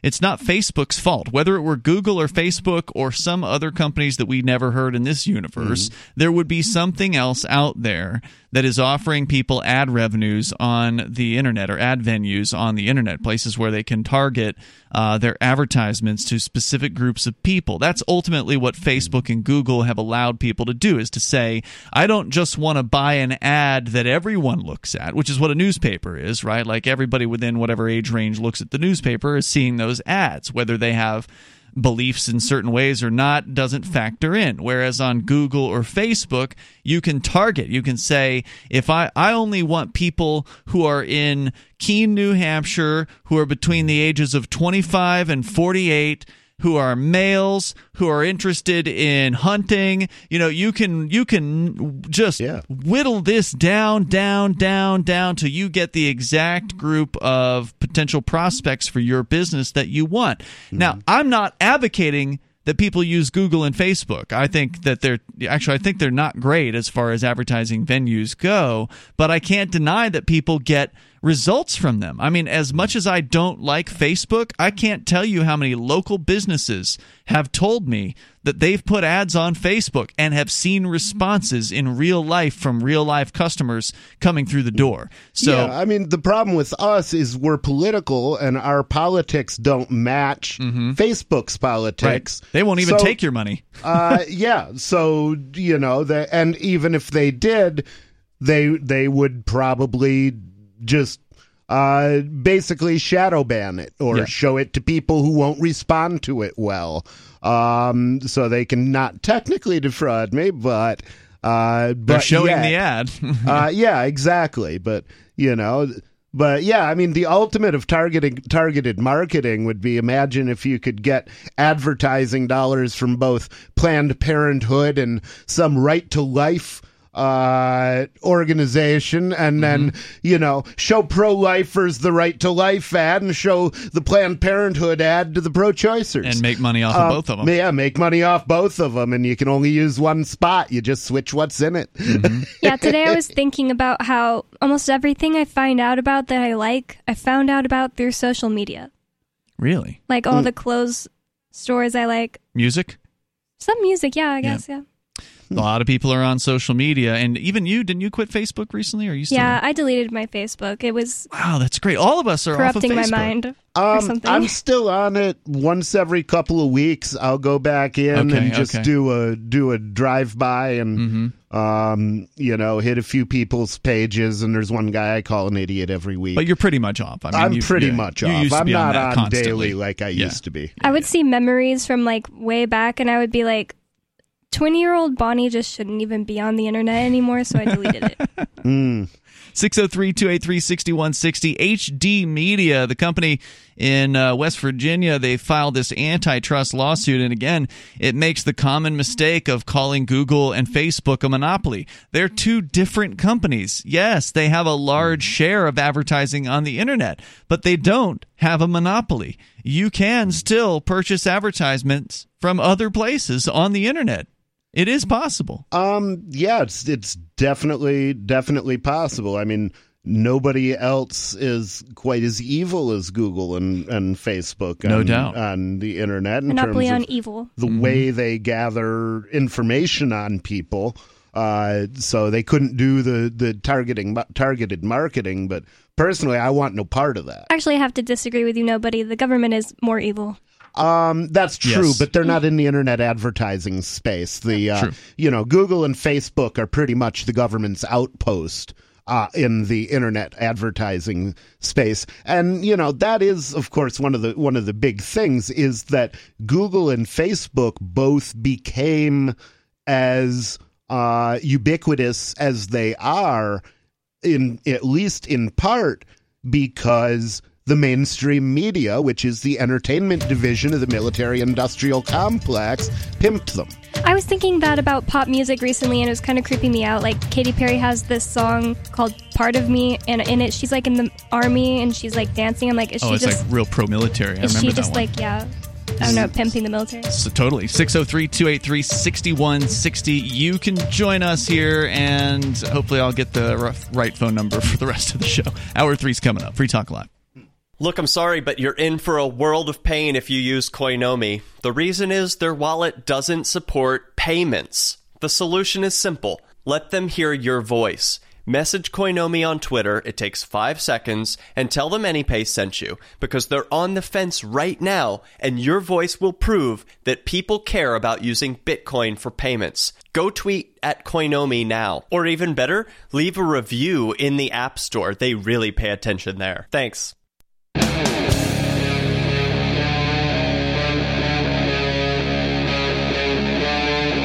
Free Talk Live.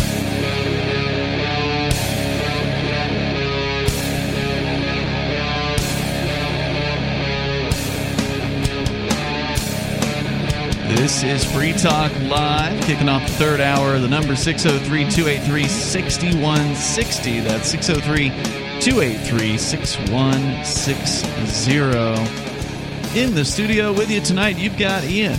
Bonnie. And Nobody. So there is a story that I've been mentioning on the air. We hadn't gotten around to it, so it's finally time to do that. The latest from Kim.com. Who is Kim.com? Nobody? Do you know who this guy is? Nobody knows who this guy is. Oh, no, that was Satoshi. Kim.com is a New Zealand dude who started, what was it called? Mega Upload. Is it a cult? And, I don't think so. No, it was a file sharing service. Yeah, you could upload whatever files you wanted up to some number of gigabytes, and people would use it for things like uploading DVDs and music and things that weren't legal to upload and share, but they were doing that fairly just like wide. they do with YouTube.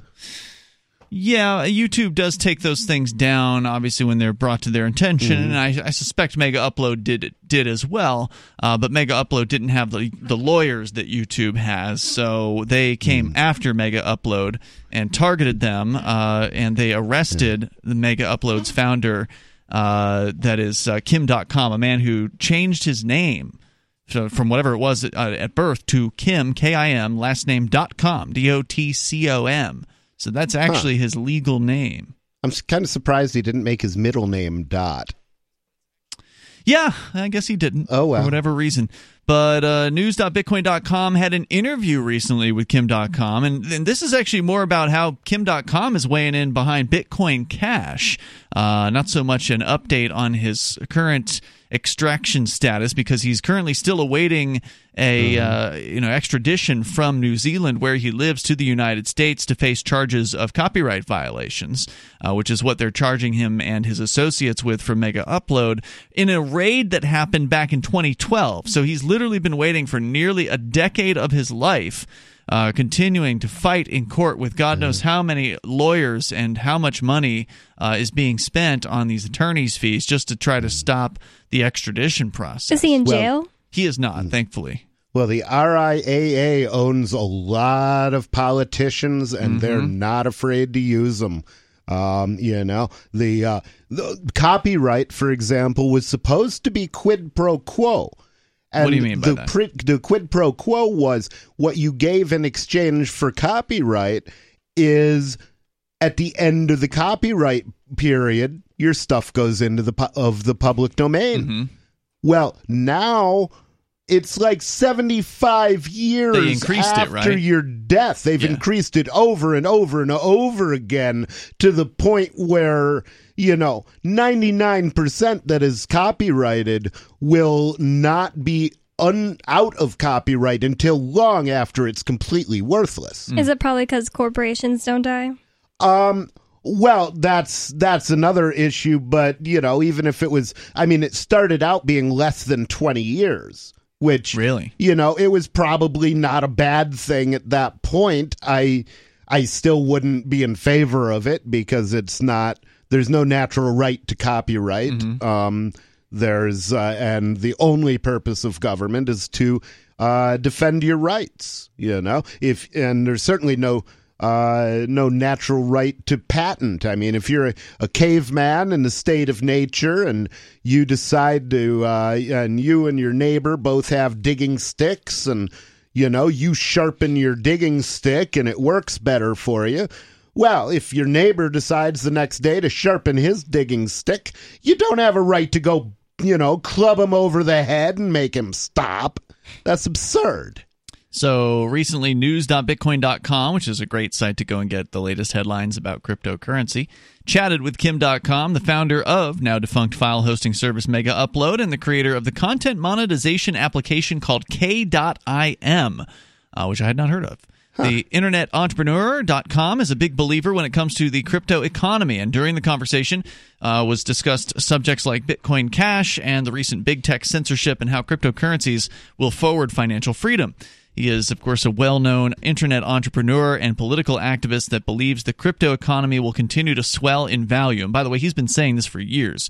I've followed him on Twitter, and he recently, I think it was in 2020, when Bitcoin price, started to go up again, he pointed out, hey, I told you so, like years ago. He sort of reposted a post where he said, buy Bitcoin, in 2016 or something like that, and it would have been a good thing to listen to back then.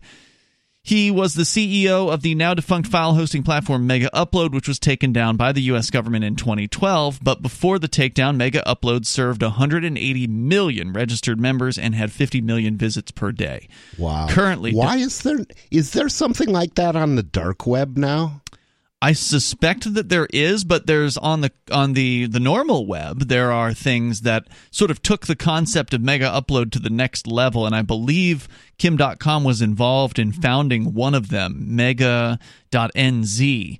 And so he founded another site, and then I believe he sold it off to some Chinese buyers or something like that. But the claim on that site is that the files, so it had like a certain amount of space, like Mega Upload offered, some number of gigabytes, and you could just sign up and get a free account and get that number of gigabytes. And if you wanted to upgrade, you could pay for an upgrade and get more gigabytes or whatever, terabytes or whatever you'd get. And the idea is that the company didn't have access to your files because they're all encrypted with your username and password as like the encryption hash or something like that on these files. So ultimately the problem with Mega Upload was there wasn't any encryption on Mega Upload. This was, back before that was even something people paid attention to, and so all of the illegal files that people were uploading to Mega Upload were in the clear, so to speak. So Mega Upload did know what was on their system, or they could know if they went and they looked. Whereas this other site, Mega.nz, and again, I'm not endorsing it. I don't know if it's true what they say. Obviously, I don't know if it's probably not even open source. So it's just a claim. Well, you can certainly accomplish that very reliably by just PGP encrypting your file before you ever send it to them. A cloud. And then you don't have to trust them. That's true. What is open source? Open source is software that is sold with the, or not sold, software to which the source code is available. So basically, it's not only a program that your machine knows how to run, but you can read the set of instructions that make up the program and see what it really does for yourself. If you're a programmer. You have to know what it means, and it's going to be in a programming language, not in English. But, so like if you could read it, you could verify that it was really encrypted? Yeah. Yes. Yeah. So .com is now working on a content monetization application called K.im, which will meld the benefits of cryptocurrency solutions and file hosting. Which you'll have to look into that and see what that's all about. Apparently, yeah, that sounds like maybe a more advanced IPFS kind of deal. I don't know. It hasn't launched yet. It says here it's expected to launch in the fourth quarter of this year. .com has revealed the next-generation content monetization app will see Bitcoin Cash integration. During the conversation, he spoke about a recent demand for digital assets and why Bitcoin Cash has a lot of upside potential and the recent big tech censorship. The question from Bitcoin.com was, while the global economy has been extremely gloomy, cryptocurrencies like Bitcoin have seen significant demand. Do you think cryptocurrencies will continue to shine in 2021? And .com said, what we've seen with the global economy because of the pandemic, in my mind, is really just the beginning of greater global distress of the economy and currencies, simply because governments are printing money to finance debt. In the U.S. alone, in 2020, over 30% of all the U.S. dollars in existence have been created during that year. It's just not sustainable. You cannot keep printing money to pay what is required. Doesn't he understand modern monetary theory? Yeah, I think he does understand it. We can all make ourselves rich by just printing money. All they need to do is give every citizen a printing press, and he can print as much money as he wants to, and we can all be rich, filthy rich, and lord it over. Oh, wait, who are we going to lord it over if everybody has as many? What are we going to spend it on if everybody has as many dollars as they want? Okay, yeah, never mind. There's a hole in my plan. Yeah, you don't have to think real hard about it to find the hole in that plan. But apparently a lot of people don't think real hard about it. Or at all. 603-283-6160. More on Kim.com weighing in on Bitcoin Cash and the future of money. It's Free Talk Live.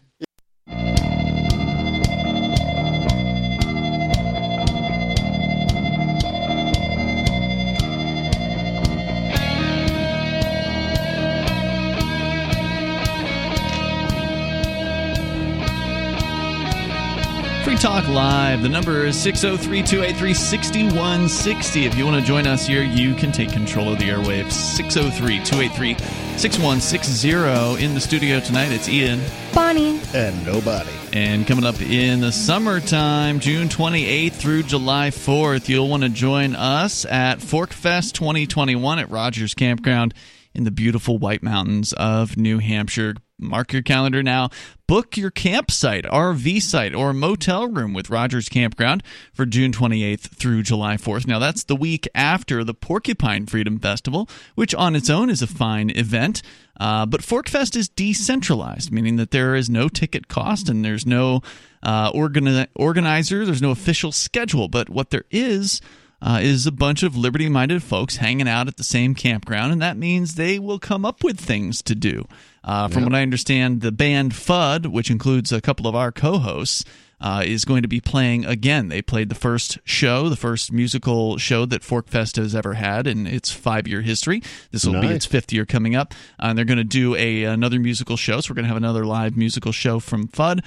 Free Talk Live, of course, will be broadcasting. We've heard now from the AnyPay boys that they're going to have a dome up for both weeks, both the Porcupine Freedom Festival and ForkFest this coming year. So they're actually looking to rent out their dome this year for the first time. Oh, really? Which is pretty interesting. Yeah, they're going to rent it out by the hour, apparently. Well, if you're listening and you know some strippers, give me an email at nobody@electnobody.com because I've got a use for that dome if I can find some dancers. It's always strippers and prostitutes with nobody. It's rarely nobody. It's rarely strippers and prostitutes with nobody. That's why nobody is so grumpy. And one day, I hope it will always be strippers and prostitutes with nobody, because then nobody will be a happy nobody, but it'll probably be no good on the air because I mostly rant. Forkfest.party. You can go to learn more about the event there and connect with the Forkfest chat room on Telegram, where people have been arguing about all kinds of stuff. I think you've been in there talking to people over the last days. Oh, yeah. I've been busting Mikey the Bigot's balls. Yeah. He's a character. Check that out over at Forkfest.party. Yeah, he's just a character from a bad movie. He's one of those guys that acts differently in real life than he does online. You know? Yeah. I'm going to find him and not buy anything from his tent. Yep. Oh, he's easy to find. Yeah. We'll See, point I him out actually to you. buy stuff from his tent. I don't hate the guy.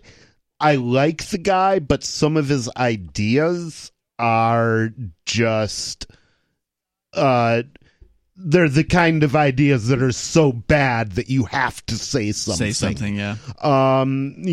It's like if somebody starts bringing up communism, it's like, yeah, I gotta respond to that. Do you think he's really as racist as he comes across, or is that just trolling on the internet? I think that. Well, I hope that when he actually meets a person of another persuasion, he judges them as a person rather than as a category first, because, we can hope. The problem with the category thing is it tends to be wrong in like 30% of the cases, which makes it mathematically worthless. And so and I say at least 30%, not because I think that's the maximum of nonsense in it, but because that's a sufficient number to make it mathematically worthless.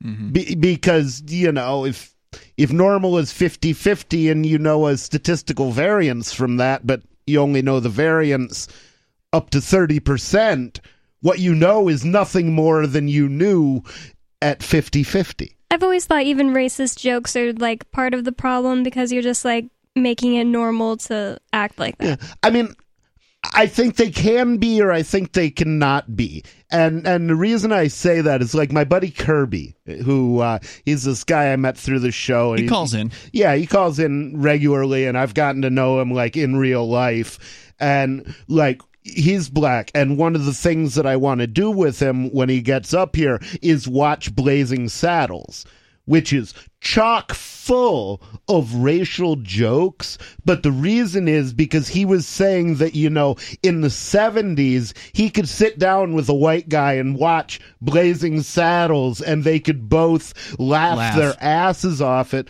And the reason is because there are racial jokes in there, but they're not made in a mean-spirited way. And there's a difference. Well, there used to be a time when people could laugh at themselves, or people could laugh at their religion, or laugh at their color of their skin, or whatever. But the thing is, you can. It also depends on how a joke is delivered. Yeah. You can see, in the face and in the demeanor of somebody whether he thinks he's revealing some truth when he tells a joke.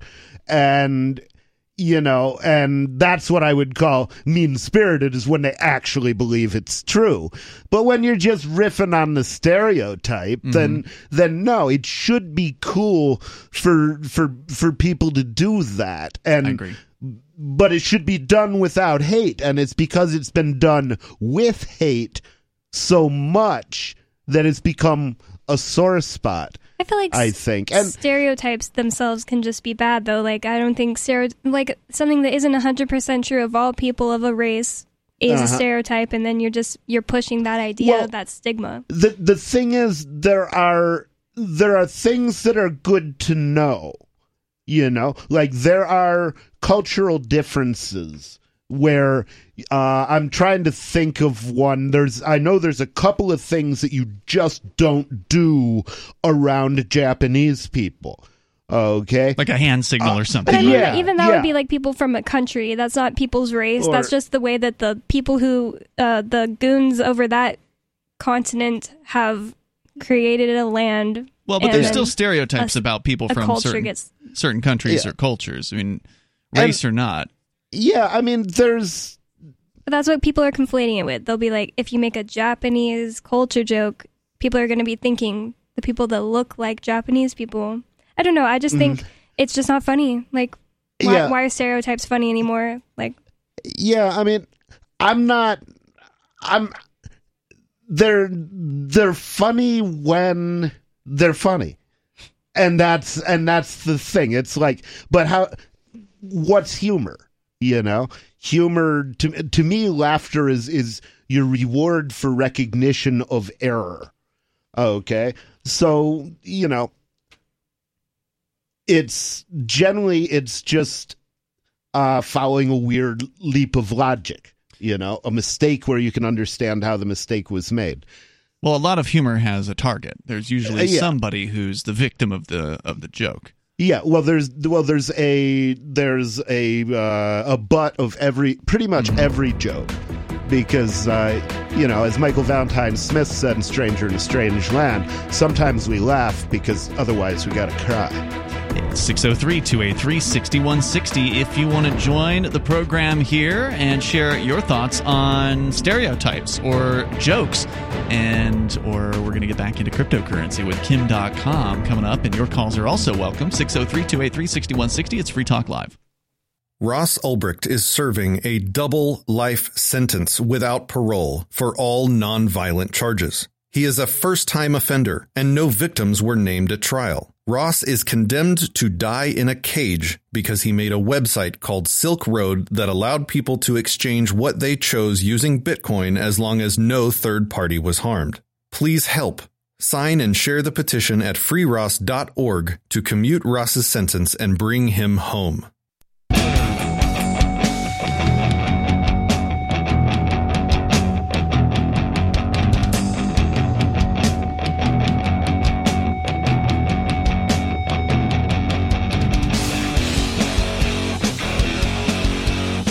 Free Talk Live, you dial in here, 603-283-6160 is our number. With you tonight, it's Ian.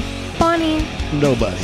And you can bring up anything you want. That is the point here on Free Talk Live. More with Kim.com, the founder of Mega Upload, facing years in prison in the United States for so-called copyright crimes, quote-unquote crimes. But he's weighing in on the future of money and cryptocurrencies. We'll get a little bit more out of him in just a moment here. And he's actually, I was very pleased by the way he put what he put, because, as an economist, he was spot on. Yeah. And a lot of times I shudder when these celebrity guys talk about economics, even if they're on my side, because a lot of times they don't understand it very well. But what he said was absolutely spot on technically. Yeah, I don't know if he would describe himself as a libertarian, but he sure has got it right on this issue. There's no doubt about that. Well, and it's hard not to be a libertarian once you understand this issue, because when you understand the magnitude of the scam of the money printing of printing money and the theft, the wholesale theft, it's bad, that they've made from the rest of the world. It's the worst tax out there. Henry Ford said that it is well that the people do not understand how the banking system of this country works, because if they did, I believe we would have a revolution before morning. Yeah, that's a good one. Let's go to your calls and thoughts here. We got Anarcho-Republican. He wanted to weigh in on the discussion about stereotypes, racism, and jokes. Anarcho-Republican calling from Montana. You're on Free Talk Live. Yeah, I disagree with the idea that stereotypes aren't funny. I think they are funny. I think the reason people laugh is because they are largely true. And when you talk about something being 30% true or 60% true, I think that's true in each person. I think if you look at whatever ethnicity you are and you say, well, how many of the stereotypes apply to me, you'll see that probably 60% apply to you.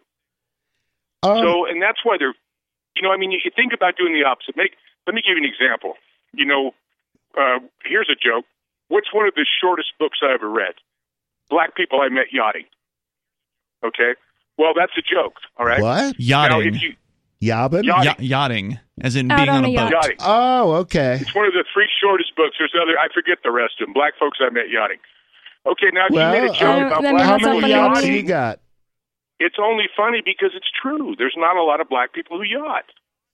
Why is that funny? Fact. It's a denial of the truth, and what comedy does is it's so important, because the jester was the one person who could point to the king and say, "You got no clothes on." Well, as a Shakespeare lover, I can say what that's this true. stuff is doing is it's denying that. And let me give you another example of something that's been talked about today. There's a editorial in the Washington Post where they're calling for a truth czar. They're calling for all the high-tech guys, that's terrifying. They're actually forming a ministry of truth. Mm-hmm. Yes. So, I mean, this is the world we live in, and so comedy is the one thing that can change that. And if we turn comedy into nothing but, they say Saturday Night Live stinks right now. Well, it stinks because the They've only said that comedy for decades. they know how to do is hatred. It has stunk for decades. Yeah, but I don't know. I think lots of Republicans. Really I think lots of Republicans try to turn don't make racist jokes into me saying you shouldn't have the ability to say what you want to say. That's not what I'm saying. I'm just saying, how is that funny? You're so old and it's not timely to make that yacht joke you just made. It's really dumb.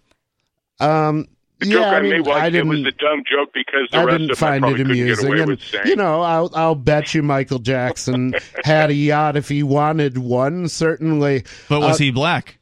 Michael Jackson was black. I mean, not at the end. He faded with age. You see what I'm saying? But, I mean, in other words, no one makes jokes about the ballroom dancers that are, I don't know, Norwegian or something.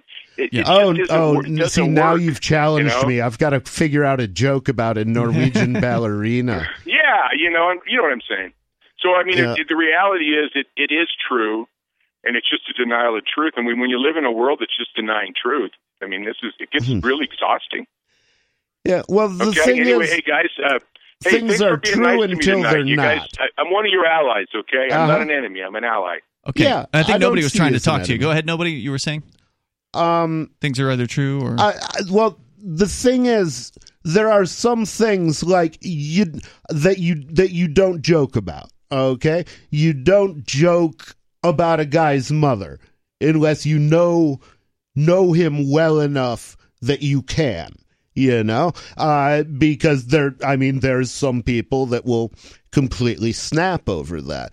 And so so what I think is vital and what I think is a healthy balance is, you don't joke with the Japanese person about atomic bombs. He might have lost family about it. You should know your audience. You should know your audience, and you should be careful not to be a dick. Mm-hmm. Well, okay. And that's the thing. That's so many people have been dicks. Between a successful comedian and a non-successful comedian. But you know what? A lot of successful comedians were dicks. Don Rickles is the great best part about it. So no, I don't agree with what you're saying. I know what you're saying. There's good taste and there's bad taste and there's getting punched in the nose and you deserve it. I get that. When you say something about someone's mother and you get punched in the nose, you deserve it. I mean, I guess what I came up with, because I had to think about this problem in the abstract because I'm looking at building. Let me not say a militia unit, a cop block group that is it's designed. One of the important things about it is having it multiracial, because I want it to be able to go into a Black Lives Matter event or something like that without looking like counter protesters. Okay, but at the same so I had to think about, in the abstract as a leader, what would I do if, some guy in the unit threw out the N-word and got slugged for it.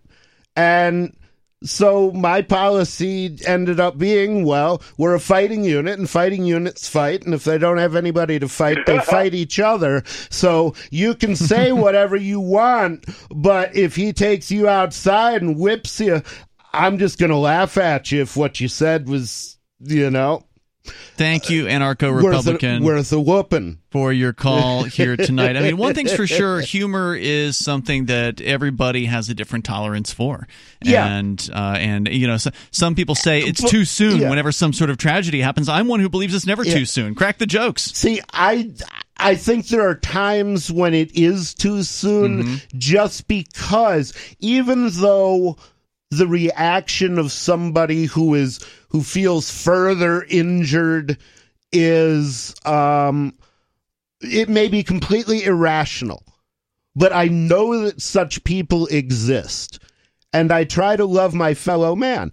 And so I try not to do something that's going to magnify somebody else's pain but at a bad time. But on the even if their pain will be magnified through some logical error of those. I get what you're saying, but now you're talking about facts. Okay, but now you're talking about reducing the amount of fun that you have and the amount of laughter you get because you're worried about what some snowflake's going to think. Well, because there's always going to be some snowflake upset. And if you want to about go to funerals and crack jokes and laugh, you can do that. Well, again, you have to know your audience. But you wouldn't go to a funeral. And that's what I'm saying. Know your audience. Be kind. And be careful, because I told a joke to my mother in a restaurant once that contained the N-word, and she said, don't ever say that, because somebody walking by doesn't know you're telling a joke. That's right. 603-283-6160. That's 603-283-6160. But I wouldn't say hold back on telling a good joke, because somebody might get offended. I would.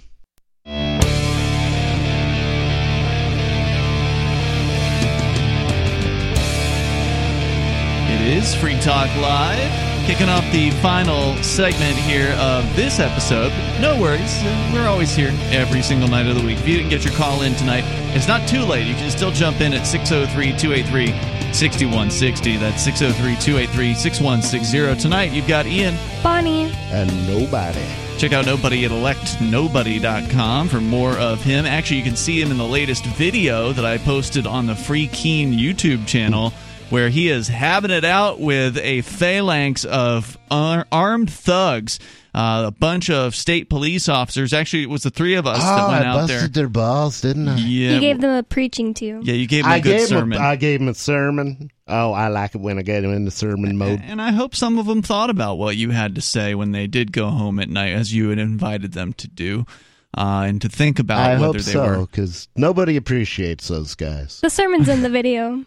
It is, and nobody encouraged these goons to go home and think about whether they were on the right side or the wrong side of. Well, the thing freedom. is, the tragic figure in this whole soap opera that we call life, or one of the tragic figures, is the guy who became a cop because he wanted to help people. Yeah, and now he's enforcing, arresting a man for saying a few words to the cops. That's what our friend got arrested for on Sunday. And some of those guys have got not all of those guys are psychopaths. That's true. Some of them are just blind. Some of them just don't understand. Some of them may understand, but they're afraid to quit their jobs or do anything about it.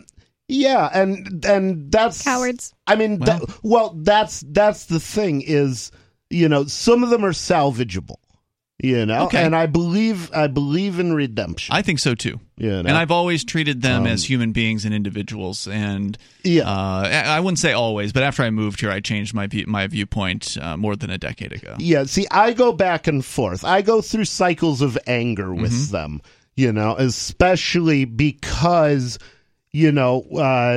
being involved with Cop Block and reading, Police the Police and the Free Thought Project, every day I'm seeing a new atrocity. Oh yeah, that was carried out. And so it can be hard to stay calm in a situation like that, no doubt about it. Yeah, and sometimes I run my mouth more. But if somebody said to me, "Look, I'm a cop and I don't think I should be anymore," will you listen to my story? I would be like, "Yeah, of course I'll listen to your story." And and I'm a pope, so I have to do that. Even if somebody does something reprehensible, it has to be able to tell it to somebody. Yep. If you can't tell the Pope, who can you tell? Check out the video at freekeen.com. I mean, it's not the other Pope. He's scary. It's the latest video on the Free Keen YouTube channel as well. So if you want to see what happened in front of the governor's house on Sunday, which involved the three of us and about 15 other people and then like 20 plus cops, you can see the video for yourself at freekeen.com. So back to the story here from Bitcoin.com's news site, news.bitcoin.com. They're interviewing Kim Dotcom.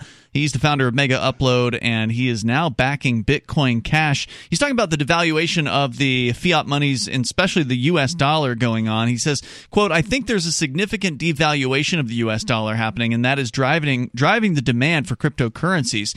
Digital currencies are now seen to be more stable than fiat currencies. If that trend continues, which I think it will, it's going to accelerate the devaluation of fiat currencies, therefore causing significant disturbances in the markets as well. See, that's crazy that people would regard cryptocurrencies as stable. I mean, my God, they've taken off faster than any other investment. There is nothing that has returned the return on investment that Bitcoin has. That's not stable. That's rocketing upward. Well, by comparison to fiat currencies that are going which down, is rocketing down, downwards by definition at exactly the same rate. I don't know if it's exactly the same, but well, it is, because one is the inverse of the other. The upward change in Bitcoin is a downward change in dollars. There's more factors into why Bitcoin is becoming popular than just the fact that fiat is being printed, but that's certainly a factor. Well, I mean, it's not just the increase in the fiat, it's that the increase in the fiat has made the whole system a bad deal for investors, and they want to be someplace else. So yeah, it can go to infinity. The dollar can go to zero. Bitcoin.com. For all we care. For all we care. Indeed. And it technically can, and probably eventually will, except for collectors. Bitcoin.com said, recently you said Bitcoin Cash has a great upside potential and is currently undervalued. Can you tell our readers why you think this is the case? Kim.com says there are a couple of factors. One factor is that Bitcoin Cash, BCH, already does around 10% of the transaction volume that Bitcoin BTC does. But BCH is only valued at 1% of the current valuation of Bitcoin. So Bitcoin Cash is 1% of a Bitcoin. So that's a little bit of a discrepancy there. It's a very simple way to understand why it's undervalued. Another reason is that Bitcoin Cash, unlike Bitcoin, is electronic cash, where Bitcoin wants to be electronic gold. Bitcoin is not really... And Bitcoin will never be electronic gold. That's nonsense. What are you going to make out of Bitcoin? A necklace? Bitcoin is not really, he says, what you use to pay for things online. If you go and buy an apple and transaction fees cost more than the fruit, that's not a viable electronic cash solution. And he's absolutely right about that. Thank you. Yes, thank you for telling the truth on that. I am so sick of people shilling BTC when anybody who knows anything about crypto knows that it's transactions that you're paying for. And if you can't make transactions with it, it's not gold, it's static electricity. Okay? What are you going to do with it? I sent a Bitcoin BTC transaction today for just under $19 from an exchange.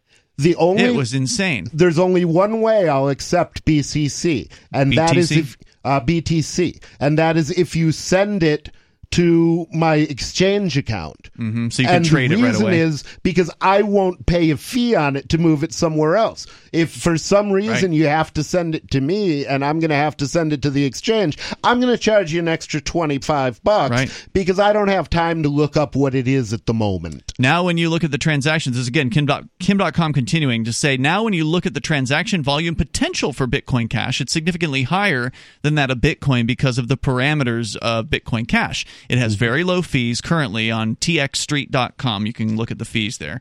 It says the average median fee for a Bitcoin Cash transaction is looks like 1/10 of 1% of one tenth of a cent rather per transaction. He says. Okay. So if one coin can do a transaction at a fraction of a penny, and another coin costs $10 to do the same transaction. Yeah, it's insane. That's not electronic gold. That's garbage. That's absolute garbage. And when the market figures that out. Well, the market will figure that out. You know, I really think that the price differential of Bitcoin versus the other coins is just because it's being pumped by the Federal Reserve and her minions. He says you don't have that with BTC, so Bitcoin Cash is likely to take a more significant share of daily, real-life transactional volume. That's where the upside potential lies, and that's why I think Bitcoin Cash is undervalued. Bitcoin.com asks, you said the other day you plan to make Bitcoin Cash the leading electronic cash solution in the world, and you plan to help accelerate the use of Bitcoin Cash. How do you plan to do that? He says, so global credit card transactions are about 1.01 billion per day. I think that Bitcoin Cash in the next 10 years will be able to compete with that. More and more vendors are accepting Bitcoin Cash at their point of sale, and we are going to accelerate that with partnerships, getting big retail chains to accept Bitcoin Cash like grocery markets and really anything that does big volumes of transactions. Then, of course, online transactions, as well as nothing works better and smoother than Bitcoin Cash. It's already a proven system with over 100,000 vendors that have implemented it, so you can see there's a demand for a solution that's cheaper and better than traditional credit cards. And I hope he's right. I mean, I hope that he it sounds like he's really getting behind this. And with Kim Dotcom, I mean, he's just one guy, but he's a fairly wealthy man, and he, some people pay attention to what he has to say. So if he's back in Bitcoin Cash, I think that bodes well for its future, and more people who are serious about using cryptocurrency as money should look at Bitcoin Cash. They should also look at Dash. Dash is another transactional cryptocurrency. It's called Digital Cash. That's what Dash stands for, and it's basically, it was doing what Bitcoin Cash is doing before Bitcoin Cash even existed. So it's worth a look at as well. Does it have tokens on it though? No, it doesn't. So it doesn't do what Bitcoin Cash does. No. I still think Bitcoin. I'm going to come out and say it. Bitcoin Cash is the real Bitcoin. Bitcoin is not Bitcoin. It is not Satoshi's vision. And Bitcoin Satoshi's vision certainly isn't Satoshi's version. Out of time. Because he didn't see it being led by a con man. Oh, that's SV. Anyone who wants to respond to him will have to call tomorrow night. We'll see you then. freetalklive.com. Welcome to another exciting adventure of Jonathan Gullible. As you may recall, we last left Jonathan Gullible on a remote Pacific island after his boat was blown far off course by a terrific storm. While Jonathan was wandering along a road on the edge of a town, he came across a man who was standing in the yard of a house that was being torn down. The man looked very angry. Jonathan inquired, "Who owns this house?" "That's a very good question. I used to think that I owned this house, but now I know different." "What do you mean?" "To own something means you control it, but no one controls their property. The Council of Lords tells you what you may build, how you may build, when you may build, and what you may use it for. I never really owned my house. I merely leased it from the Council of Lords as long as I could pay the property tax." "I see they are tearing down your house. Didn't you pay the property taxes?" "Oh, I paid all right. But even still, they're taking my house because they say that my plan for the house doesn't fit into the council's plan." "What's a council plan?" "A council plan is a political plan that belongs to anyone with political power. If I spend my life pursuing political power, then I can use the council to force my plan on other people." "So they just took your house? Didn't they give you anything for it?" "They gave me what they said it was worth to them.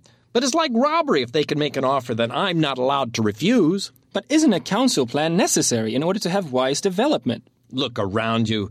The land is filled with outrageous council plans.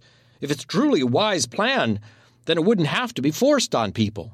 So ends another bizarre episode in the life of Jonathan Gullible. Build freedom with laughter. Join the community. Access free media clips and more. Or get your free PDF copy of the book. Go to jonathangullible.com now. jonathangullible.com.